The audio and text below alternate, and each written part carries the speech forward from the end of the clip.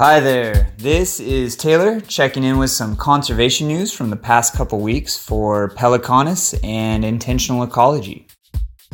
Working in the environmental field is an experience of some very high highs and some low lows.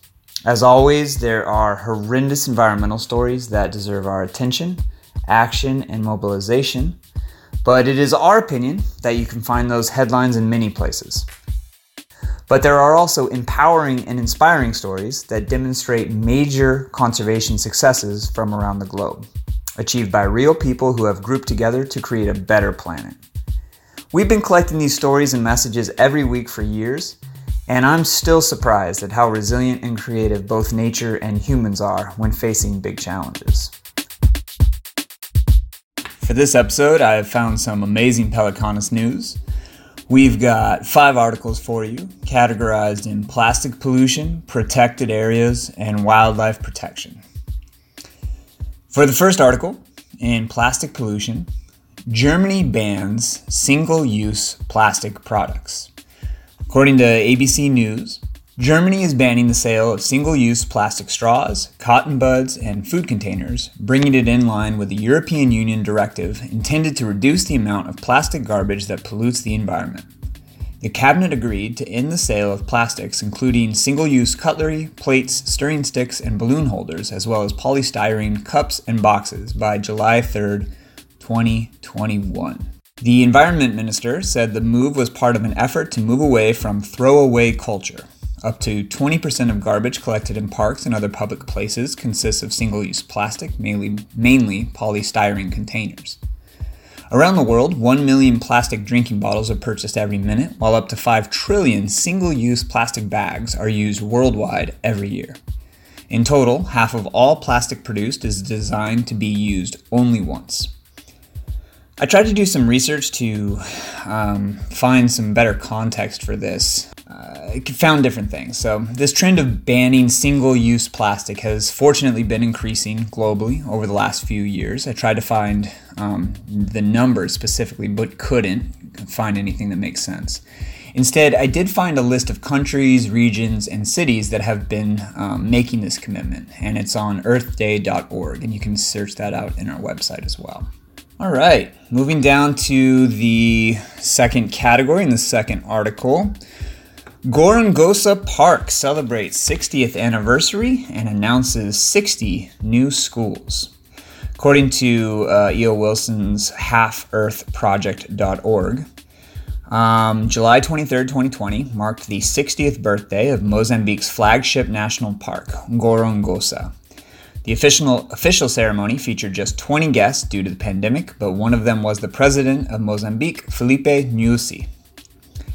The park's strong focus on employment and education of local people is a cornerstone of its redevelopment, so it is fitting that the construction of 60 new schools was announced during the anniversary ceremony. Once at the center of the country's civil war, the park has emerged battered but has recovered remarkably in recent decades and is now recognized as a place where successful restoration is benefiting nature, wildlife, and humans. For me, Gorongosa is one of only a few places on the planet that is an example of how protection, people, culture, science, and business interact. I first learned about it through E.O. Wilson's books and regularly turn to the park when I have questions about how these sometimes disparate interests converge.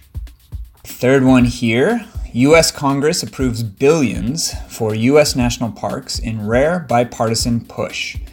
According to TheGuardian.com, the U.S. Congress has approved a sweeping, long-awaited bill to continuously fund national, state, and local parks, a major boon to conservation and one of the few pieces of significant legislation, the government has been able to agree on in a divisive election year. The Great American Outdoors Act allocates $9.5 billion over the next 5 years to previously neglected park repairs, and it sets up $900 million a year to acquire land for conservation and continued maintenance. On to the third and last category of wildlife. The World Wildlife Fund now says it supports a ban on trophy hunting imports in the UK. This one's coming out of the Times, thetimes.co.uk. The conservation charity WWF is abandoning its support for the trophy hunting of wild animals after a backlash from members and supporters to a report in the Times. Sir Ranulph Fiennes, the explorer, led the outcry for donors to demand their money back when it emerged that the World Wildlife Fund for Nature had told Michael Gove, when he was Environment Secretary, that banning the import of big game trophies might harm species such as the polar bear. The British section of WWF is now understood to have made a U-turn to take a more hardline stance against trophy hunting than the government, which is committed in principle to ending it. This change of heart follows a new edition of a book called The Killing Game: The Extinction Industry. To help make sense of this, it helps to look at what other organizations have been doing and what different trends are. So, trophy hunting has and is regularly promoted by important conservation organizations and leaders as one of the prime ways to proceed with wildlife conservation. Making really good arguments, leaders from the IUCN, many American organizations like Ducks Unlimited, and the WWF have said that hunting is a key strategy in the conservationist toolkit. However, the last few years have seen a reversal in this ideology, with instances like Cecil the lion and graphic images of charismatic megafauna being slaughtered.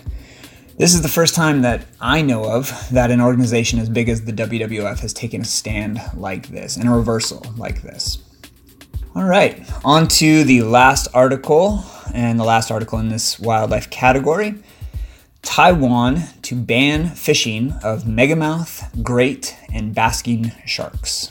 According to TaiwanNews.com, the Fisheries Agency of Taiwan has announced a fishing ban on 3 shark species in a move hailed as a success for the country's conservation community. The great white shark, basking shark, and megamouth shark are the 3 species set to benefit from new restrictions. The ban will come into effect in 60 days. Reporting when these creatures are caught has been compulsory since 2013. Years of assessment have led to the decision to impose an outright fishing ban, noted the Fisheries Agency. Again, for context, this is a global issue, and just in the last month, reports have emerged of shark populations going functionally extinct, massive culls occurring, and staggeringly low numbers of sharks globally. Sharks are often victim of bycatch, but they are also the target for shark fin soup and slaughter due to nearshore fears of wildlife attacks. Globally, countries have banned shark fin soup, with Canada being the latest country to do so, that I'm aware of at least. And awareness campaigns are shifting this perspective generally. However, the detriment to many shark species is still very high, so seeing that Taiwan is doing this is a great step in that direction. All right, I really love these trends, and I hope sharing them brings some hope and optimism to your life as well. Thank you, and look forward to talking to you soon.